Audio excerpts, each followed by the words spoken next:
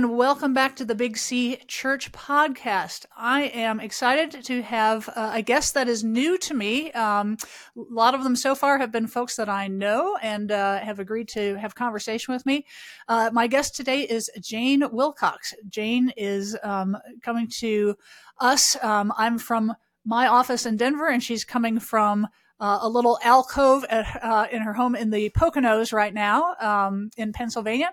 Jayne is, by training a theologian, but has also, by experience, been a ministry leader, pastor, has taught theology, church history, Christian history in general, a variety of places. And so she also has a website called Girls Talking Church and a podcast called She Ecclesiology. So her whole specialty and nerd domain, like mine, is ecclesiology. And so I'm excited to have her here. So Jayne, thanks for doing this. Thank you so much. Thanks for having me. Yeah. I appreciate it. Well, so like I said, right before we hit record, we're going to talk about the thing we love to nerd out about, and we're going to hit and we're having it recorded so others can listen in on us talking about this as ministry leaders and people with a heart for the local church and kind of the universal or Big C church. But I want to start just with, let's talk about understanding and definition, because church is a loaded term. So, what is the church? You say I teach ecclesiology, and you say I teach about the church, and people go, what is the church? Do you have a succinct answer? What would you say? Or let's talk around that. Yeah. I think when we talk about church, and it depends on your tradition, it depends on your denomination. So I think there's a technical definition for church, but I think we could say that church is community. Kingdom community, I think, is even better nuanced definition of what it means to be the church. And then as we branch out from community, or this community committed to kingdom values, then we can talk about other structural definitions or technical theological definitions of church. But I like community. That works for me. Okay.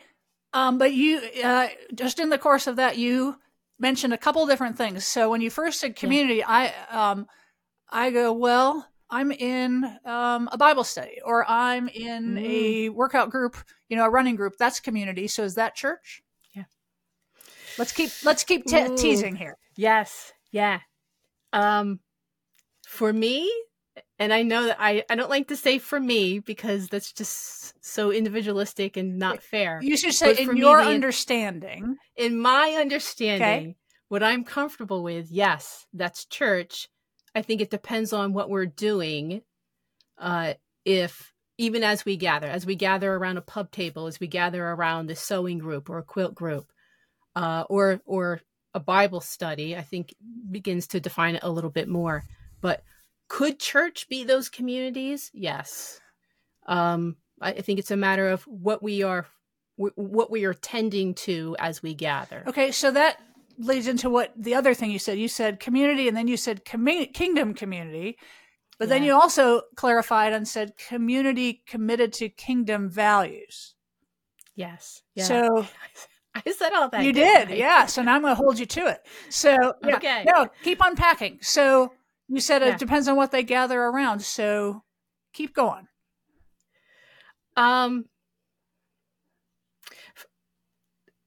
So from my perspective, your understanding, sure.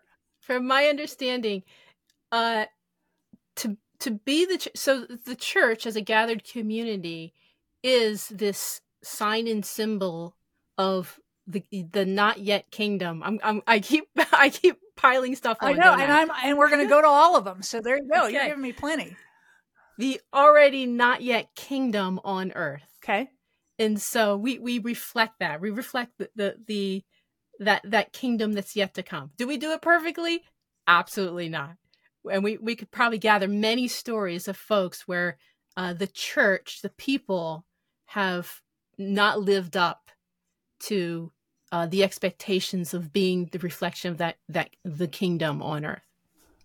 But I think that's what we're called to. I think it's what Scripture calls us to. If I go back to, could we gather anywhere around any pub table or sewing group or Bible study, it's because, are we tending to the kingdom in being the kingdom in some way?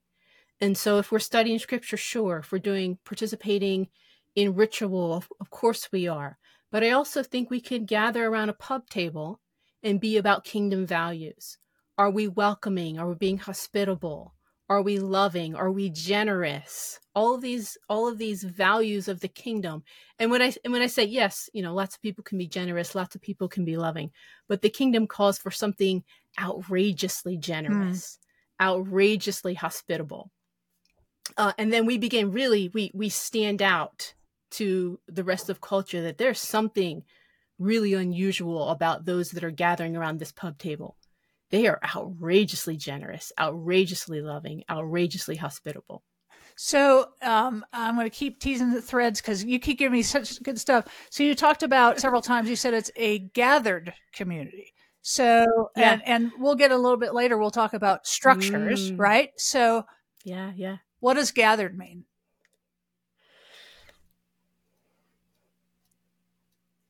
That's a great question, in that because it's a bit of the hot topic post-COVID, isn't it? What does it mean to be gathered? Do we have to be embodied? Do we have to show up in person? From my understanding, yes, we do, because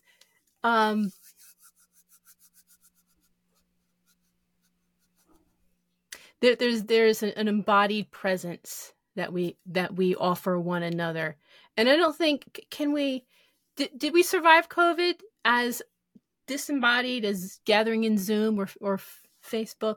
We did. And again, I think it's according to tradition.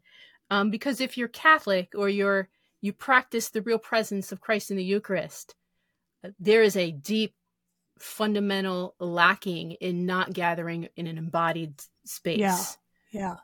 There was a Catholic church near me here in Denver that they started doing drive-in Eucharist communion, and so but it was very thoughtfully controversial as to, is that it was just so different, but you couldn't gather and celebrate and receive in the same way. Yes. Yeah. Because you're taking a slice of, say, for example, the Catholic Mass. Yes, everything leads to the Eucharist. That the entire worship, the Mass service leads to that. And so while you're still participating in the Eucharist by drive-in, drive-through. I think it was drive-through. Like you could drive up in your car and people with masks would serve you, I think. Yeah. There's still something lacking in it, even in the drive-through Eucharist. From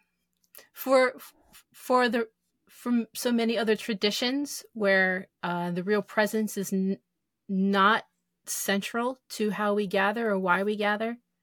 I mean, obviously the theology of the Eucharist is certainly why we gather.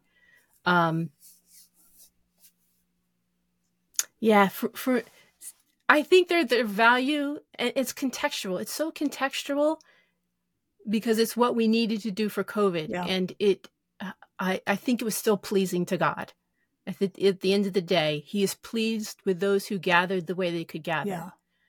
And for the loving sake of protecting one another, right? We were still able to be the church in a way that was pleasing to God. Yeah. For me, I really struggle. I get it. I understand. And even today, so it seems that there are certainly enough churches that are continuing, while they gather in person, they still have this virtual way for people to sit in, gather with them virtually. And I understand that too. And I think that there's a ministry in that. So I don't want to be dismissive of that. I think, and part of it is just how I think about how I would do church. Yeah. Which is really my threshold, as I think as you're picking up on, my threshold for what it means to be the church is low in the sense of, by all definitions of the institutional church, I lower that standard pretty far, I think. And so I think that's my struggle in that, Yeah. yeah. What I've, the term I've heard, and probably you as well, is kind of what's the ecclesial minimum? Yeah. And yeah. So I'm hearing from you, you're saying it's a church if it's embodied, gathered, there's some intentionality around kingdom values. I'm curious what you would say are kind of the ecclesial minimum of those values, and where, worship, or the Reformed brothers and sisters would talk about where the gospel is rightly preached and the sacraments are rightly administered, so keep talking through your ecclesial minimum, and because like you said, tradition plays into this, and you're coming from an Anabaptist, much more decentralized understanding. Yeah, certainly. So let me share with you how I've my husband, my family, we've been a part of a church family for the last 12 years or so, 12, 13, 14 years. Please. Which we are, and we were part of that church while we were in the suburbs of Philly. And so we're in the middle of relocating. But while we were there, and I pastored at this church for the first 5 years, and then I stepped away to do some doctoral work. And what happened with that, and it was a small church, there were about 25 of us when I stepped away. And in their process of looking for another pastor, they very organically began doing church without a pastor. Mm-hmm. I stepped away for about a year before I returned. My family continued there. And part of my stepping away for that year period, because I had been pastor, is that we needed to switch in our understanding of roles. Yep. Yeah. Right. And so I had to step away from that community for a while and then re-enter. And they've quickly forgot that I'd been pastor, which was a blessing. Any notion of indispensability gone. Yeah, absolutely. And so they organically did church differently. And so instead of gathering in the sanctuary worship space, there is what we call the cafe. We call it the back porch to that sanctuary with the pews and the stage and the pulpit. Though I didn't really ever have a pulpit. And so they gathered themselves around the cafe table for the kids and, kind of all squeezed in. And they would do really three things, sometimes four. They would gather, and inevitably 3 or 4 families would bring some kind of munchies, morning munchies. It could have been as elaborate as we're having a Sunday breakfast, hot foods, casseroles, fruit. Yeah. Made to order omelets, right? Yeah. Absolutely. Yeah. We get out the waffle makers, so we're making waffles. I mean, the whole deal. To someone brought some apples, and another guy would always bring brownies, and we would munch on those.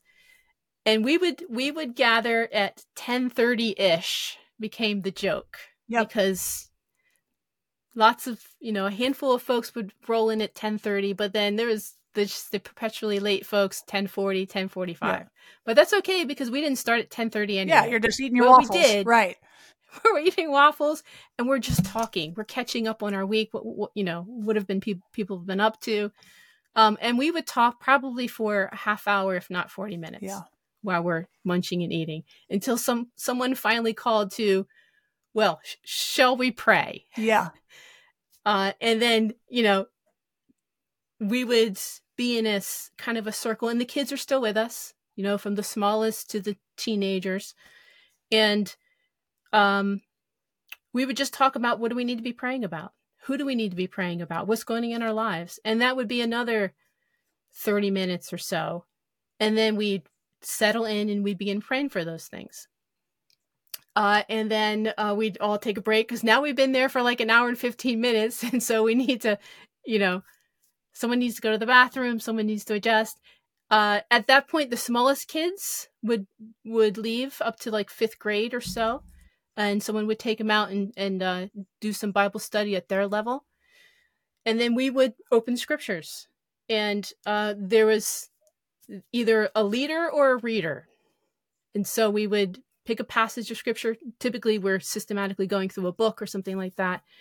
And if someone was leading, and it could have been an adult, it could have been one of the teenagers, they had a facilitator sheet that would prompt us with questions, the same questions every single time. And that facilitator sheet very much looked like the process that a pastor would do in going through preparing a sermon.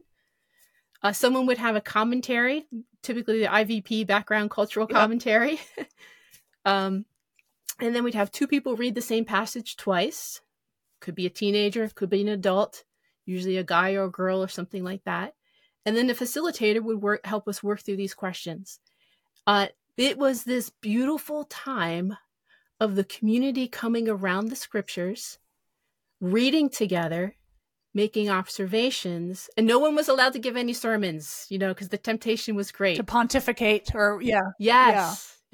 And unfortunately, when a mystery family would visit, they would be like, "What is going on here? These people don't know what they're doing." Right. And they'd blur it out with a 10-minute sermon. When we get to the end of that, and all the way down to application, we'd ask the question, always the same 3 questions. What does this passage mean for us today as Christians in the world? What does it mean for us being the church in the world? And what does it mean for us personally? And people could cue off of any of those questions in terms of, what did you hear the Spirit speaking to you today? Which is the hardest part of giving a sermon, by the way, when you get to, when you get to the application, because you're contriving something and hoping you hit, it hits someone. But it is this beautiful, and it's very Anabaptist, in the community is gathering around the scriptures, and it is a communal interpretation. And we're listening, we're working through the passage together. We're listening to one another, one ear to each other and one ear to the Spirit, and how we're being prompted. And then the application is really so very personal. And then the 4th thing we would do, if it was, the first of the month or however that worked out, we would celebrate communion together. That was church for us. And it was 15 years later. It is very difficult for me to think about doing church in a more typical established church sort of way, where, and though when I do go to a typical church service, I do enjoy it. I enjoy the preaching. I enjoy the singing together, the worshiping together. But that's how I think of doing church. That so fits the theology that makes sense to me. Yeah. Well, yeah. Thanks for sharing. Well, that of course raises a whole bunch of other questions that I want to follow up with. So to our friends, brothers and sisters who are in more, either traditional or, I can hear people saying, but who's the authority in this? Who gets to decide? Right. So what do you do? Who has the power? Yeah. Well, yeah. And sometimes it's even not just with that can be twisted sometimes as a desire for power, but then there is this legitimate question of, in the early church, there were creeds and councils. Someone still had to decide, what do you do with the authority question or issue? And this, I think we're getting into a little bit more into structures. I mean, you've described a particular less structured structure. Yeah. Yes. Yeah. So what do you do with the authority? Like, if somebody says, well, but if there's a disagreement in interpretation, who gets to decide? Or if there's church discipline, or you have to appeal to, what do you do with all that? Yeah.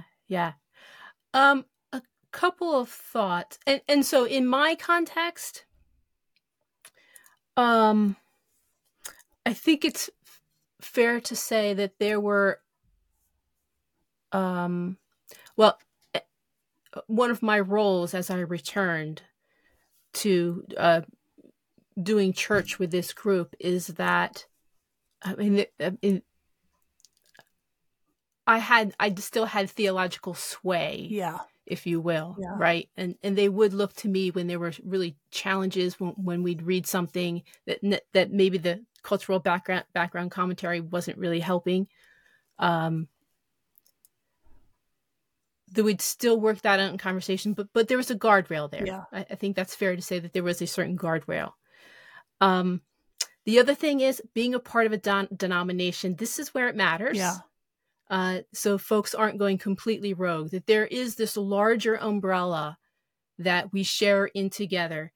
And while, particularly in my tradition, in the Brethren Church, so that larger umbrella is really, there's a few things that they have oversight for. So ordination, as well as some more administrative details in terms of, these hubs and churches that are across the country as well as the world. So what you described just a few minutes ago, that was under a denominational umbrella. Okay. Yes. Yeah. Okay. Yeah. And there's local autonomy. There's limited congregationalism is what they call it. And so there's a lot of freedom in that, but there's also this larger theology that we're functioning out of that certainly it comes through me being a part of that group, but I pass that on. And so that's in place. And I think that's one of the, we poo-poo denominations a lot these days. Mm-hmm. But there's value in that, particularly in terms of there isn't, and it's not an ultimate authority, but it's a lens, it's a hermeneutic that provides some guardrails in the process of interpreting scripture, particularly at the local level. Of course, it's not foolproof, but many steps up from non-denominational groups and ministries that they are the authority. Yeah. And I think there's some challenges in that. Well, so back to the ecclesial minimum, is an authority piece a part of an ecclesial minimum for you? That I've never been asked that question. That's fantastic. Yes. And you may not have an answer off the top of your head, but that's what came to me as we were chatting. I would only go back to the denominations. Yeah. And I would need to think that through in terms of other traditions. Yeah. Where, again, they are defined by the fact that they have a structure and that there is an authority structure, right? And so it's not about limited congregationalism. It is, you need to answer to your bishop. Yeah. That's very different, which is good. I mean, that's historically, biblically correct in some sense. Yeah. So great question. Well, you talk with if you talk about with folks in kind of the more missional streams, it's very, they use a lot of language around movement, and movemental. And, in my work with organizational culture of churches and systems, at some point an organization, a movement can turn into an organization, which then needs some sort of structure, which then needs generally some sort of leadership, and I think it's the spectrum of where you fall on the line of how free flowing versus how structured. Yeah. You have that. Well, so, probably everyone who's listening right now, and you and I, we've been a part of so many different types of structures, and people can make the case when I'm reading a systematic theology text, people can make the case for, just an authority for a lead pastor, for elders, for deacons, for denominations, for bishops, all sorts of understandings. Structurally, some folks would, from certain streams, I mean, they would hold tightly to their structure, and, but is there a right way or structure? Or I think the flip side of that is, are there wrong ways, definite wrong ways? How would you answer that? What's your thoughts? I'm super hesitant to say there's a right or wrong structure. Okay. because I think they have their place. They all have their place. I am, as I mentioned before, I am I'm very appreciative of Catholicism, and so much that Christianity has been afforded because of, speaking of structures, because of the structures of Catholicism. I think in a very big understanding of capital C church, or the big church, particularly in a postmodern world where boundaries and lines of understanding, they tend to get blurry, or in terms of the definition of what it means to be church, or denominations, which I think structurally we resist those definitions as well. Each of these pieces of the church that exist, the capital C church that exist, whether it's superstructured like the Catholic Church, or without much structure at all, which I think are movements, or even some of the non-denominational movements or churches, we need each other. In that tension that we've talked about, of the centralized structured church, that I think in some sense are guardians of the tradition over thousands of years, that do not allow us to quickly or chalantly redefine some of the core truths and values and beliefs at the very essence of what it means to be Christians. We don't get to redefine that in 10 years. Maybe, as we talk about Catholicism, they think in centuries, right? Yeah. Where something like the Brethren Church, this small Anabaptist pietist movement, thinks in terms of decades, right? Yeah. I will often equate it to the aircraft carrier versus the little speedboat. Aircraft carriers take miles, something like 7 miles to make a U-turn. Wow. They can do it in a mile, but everything that's on that flat deck will slide right off if you try to move or do a U-turn within a mile. And you have these little speedboats, denominations that can turn on a dime. And theologically, the historical theology there is not, it's not going to move the needle at all, right? Yeah. And so we need each other. They are both nimble and stable at the same time. Yeah. And I have such appreciation for all of those traditions that allow us to be this very unified, and we have a long ways to go in our unity, but also very diverse. Yeah. And that I wouldn't call either right or wrong, but we need both. So a very long, convoluted answer. No, it was answer. great. Yeah, lots in there. Well, so when I asked you at the start of this conversation, what is the church? You gave me what I would say is probably kind of a local church understanding, right? Gathered, embodied, missional. But now you talked about church as big C and universal. So talk about your understanding of that. So, and how those two relate. Because you use church in two different ways. Yes. Yeah, I did. And we tend to do that. I mean, that's why I think church, when I say what is a church, it means so many things, even with the two of us just in one conversation. Yeah. It's taken on multiple meanings. The capital C church, the universal church, it is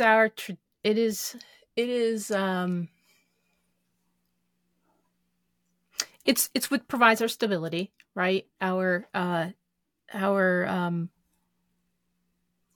traditions that we hold that makes us stable. And I think so. I'm kind of sliding a little bit to the sociology part of the conversation. The value of the sociological value for sustaining what began as a movement that turned into a an organization, if I can even use that word, that eventually turns into the institution of the church, which we would not have today if it were not for something that structurally allowed the stability of that and the endurance of it through 2 millennia. Yeah.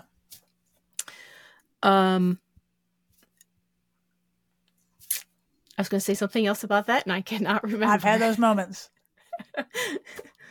Let's see if it comes back while I jog you with this question. So in kind of that local church and big C that you're talking about, so how do you understand what some people call the parachurch, or, and what terms, how is that different? How does that relate to this local gathered embodied kingdom and big C rooted historical?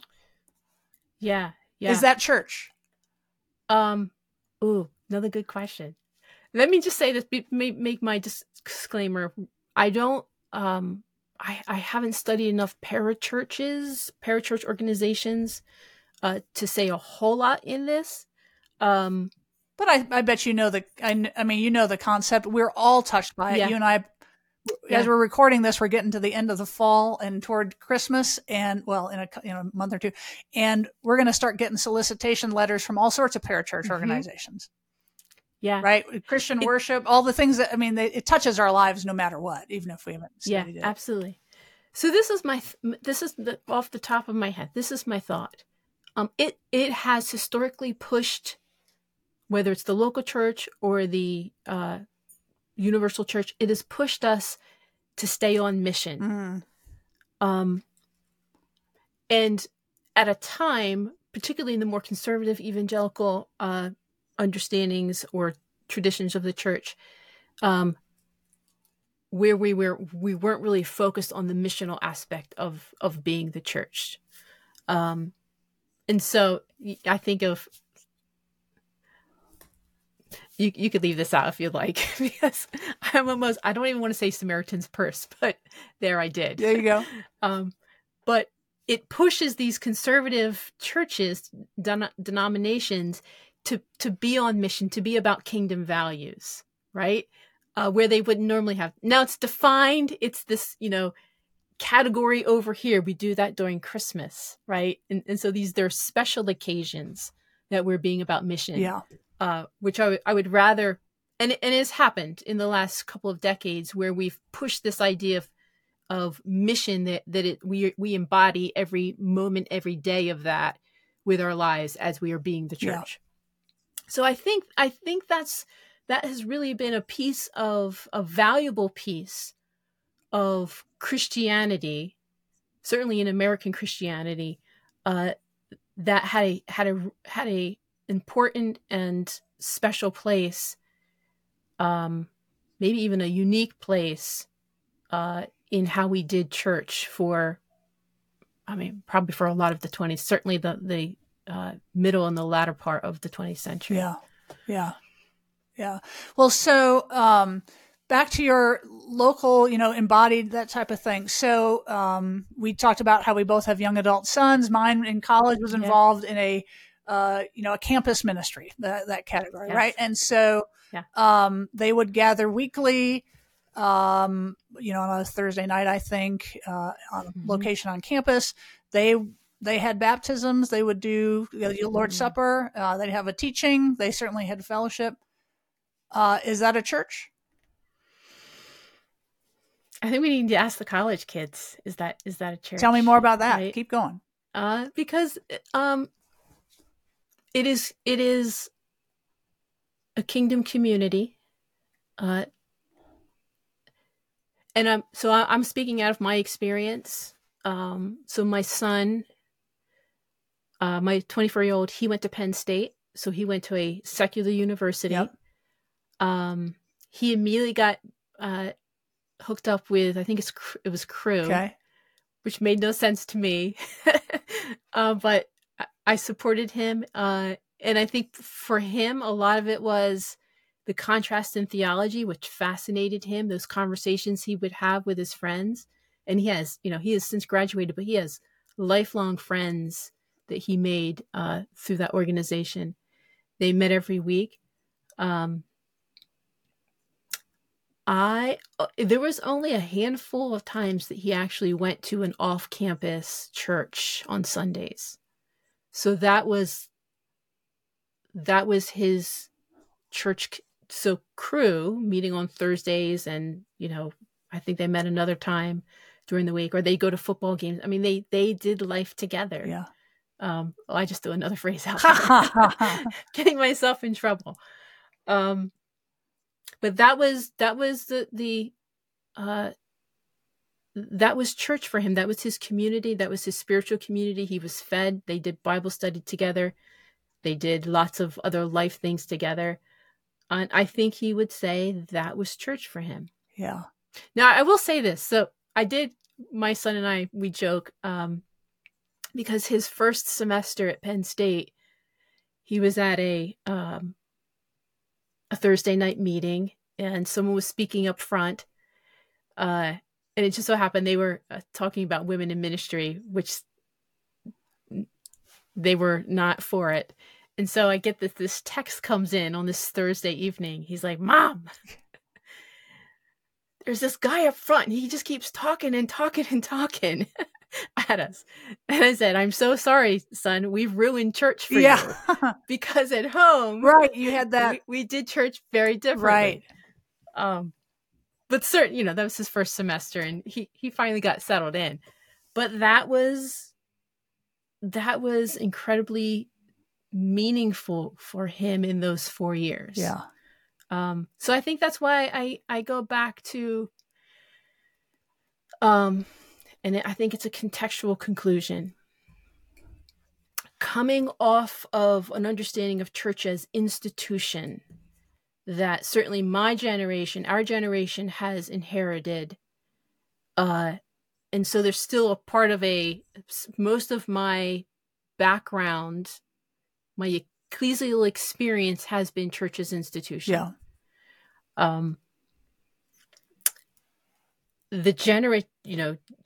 Gen Z, they still will participate in it, but you're not going to get them to maintain the church's institution. They're not going to give to the church's institution. They are walking away from the church's institution. And so I think they're defining for us what is church for this new generation, that it doesn't look like church's institution. And I don't think it necessarily means it's the right way to do church or the wrong way to do church, but they're finding a way to do church. They're certainly not tied to, there's less assumptions about forms and less commitment to that. Yeah. Yeah. Yeah. Yeah.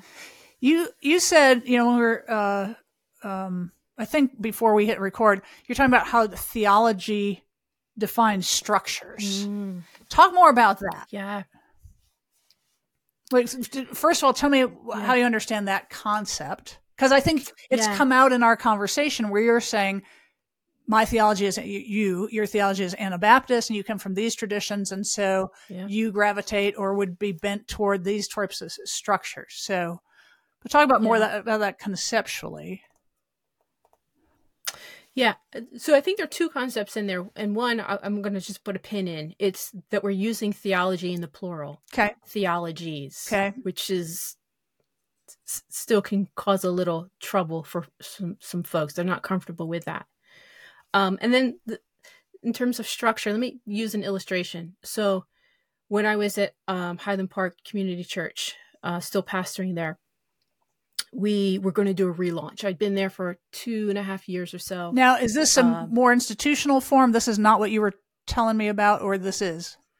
Same place. Okay. But I had, when I first started pastoring there, I walked into a church that was of 8 well-retired folks. Okay. Great saints. But the clock was ticking on that church. So about 2.5 years in, me and the leadership team, we developed an idea to do a relaunch, move up to the structure piece of that. And so part of that relaunch was doing some work in the sanctuary, rejigging a few things, cutting some pews in half and reorienting them to make a this round sort of gathering. Yep. And so there was a little pedestal in the center that was, like pulpit high, Yep. but it was this, little thing. And I would stand there and preach, if you will. And then, the rest of the congregation is gathered around me. There was a candle in the center there. And now outside of that gathering pews was what we called the back porch, which was a cafe space. But as we gathered, people would sit back there as well. Okay. Even as I was preaching and we're worshiping. The how we structured that space matched our theology. Yeah. That there's this candle in the center who is Christ, and I'm preaching to this gathered community because we are a community by definition. Yeah. In the Brethren Church, that is the priority, to be that gathered community. And now, as some of the other folks in the neighborhood would join us, they would typically sit in the cafe space because they weren't quite sure what it meant to be this gathered community. And that candle and that scripture and this person speaking some sort of truth, they're like, I'm not sure about all this yet, but there's something intriguing enough for me to walk through the doors and sit in the back cafe space where I can just sit casually and I don't really have to sing. People won't know if I'm going to sing or if I'm not going to. So we structured that to reflect the theology of this gathered community, what we are gathered around Christ in the scriptures, or Christ who is the scriptures, right? Yeah. And yet we have this other interstitial space between the neighborhood, the secular world, and this kingdom community. Yeah. So that's when I have to admit, I love to play with this idea that our theology informs our structures. And I think, honestly, we do that without even thinking. For sure. I mean, think about even some of the churches built during the Reformation. The size of the pulpits in Lutheran churches, right, compared to Catholic Church, where the center is not the pulpit. The center is the Eucharistic table, Yep. right? The structure, how we structure it, reflects our theology. Yeah. Catholic churches built after Vatican II, very different theology. Okay, not very different, but tweaking the theology is reflected in how Catholic churches are built today. Yeah. That fascinates me. Yeah, and when you say theology, I think you mean, and correct me if I'm wrong, I mean, you're talking about multiple facets of it. So what do we believe about humanity? What do we believe about even Christology, and Yes. what do we believe about ecclesiology, as far as the nature and purpose of the church? All those pieces put together. And Yes. I think you're right. We talk Absolutely. In my program at Denver Seminary, one of the very first classes our Doctor of Ministry students take is a class where they're kind of uncovering what their embedded understood kind of theology is, because they could espouse some systematic thing, for a paper, but really, Yes. all of us we have these operating systems, whether we're aware or not. That's great. And so I think last question I want to go there with you is, if that's the reality, that theology, and I would agree, theology defines and shapes our structures, and it's all these facets of our theology and our understandings, assumptions, and beliefs. What does, Joe or Mary congregant, like you said, I think we don't even think about this. What should we be thinking about and asking ourselves? And not just those of us who are talking on a podcast or teaching in a seminary, like, what do we as members of the body, even playing field, need to think about more? In general, like wide open field in general? About this, if there truly is this like underlying theology to it kind of thing. Yeah. Gosh, that's a good question.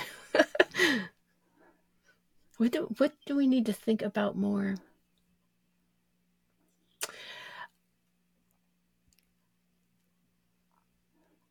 I'm going to wrap that in with just things that I've been thinking about Sure. lately, particularly my own denomination, where our history comes out of the wed of two traditions, Anabaptist and Pietistic theology. And probably not so unlike many. I mean, we wouldn't necessarily call ourselves evangelical, though it's the air that we breathe in American Christianity.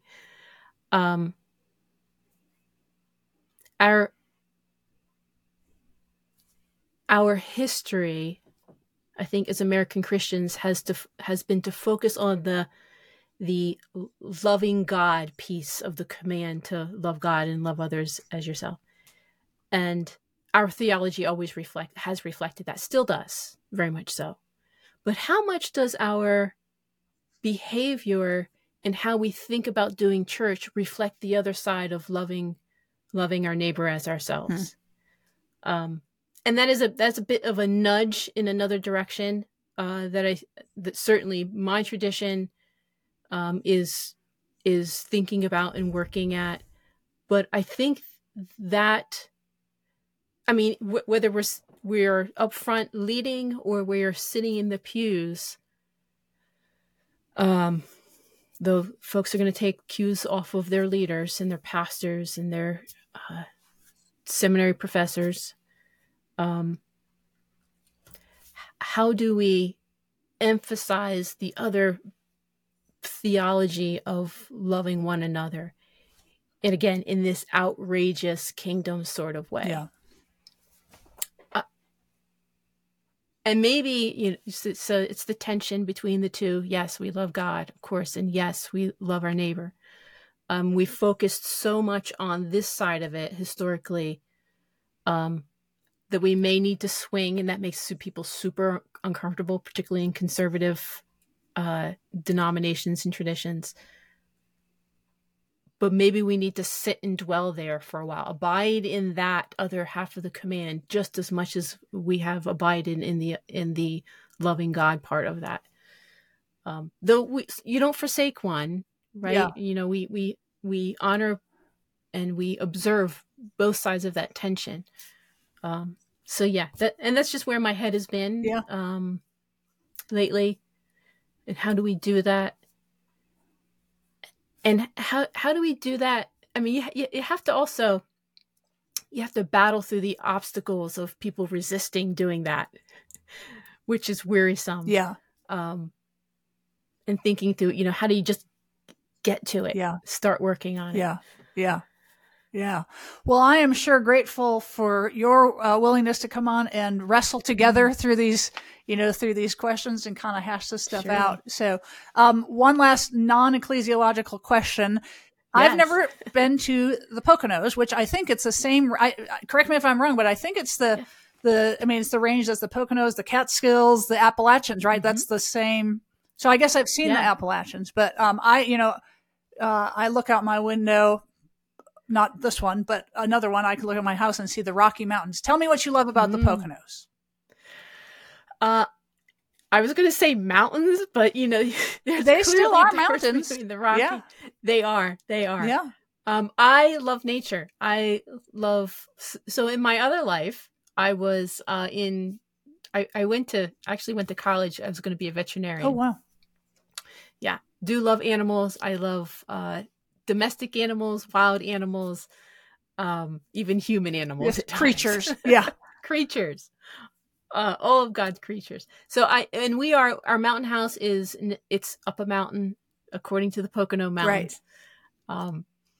So it's up a mountain, pretty steep mountain, sits back in the woods, and it's just quiet. And so I can go sit on the back deck and I can hear the birds. Occasionally I hear the hawks squeaking and squealing and probably finding lunch somewhere.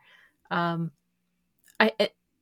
also at the confluence of two rivers, so the Delaware River and the Lackawaxen River. And we'll often go on the river, either kayaking or something. But yeah, just nature in general. It's such a contrast from living in the suburbs of Philly. Yeah. So we lived in Levittown, which is one of the first pre-planned communities, living on something like 0.15 Your acre postage stamps.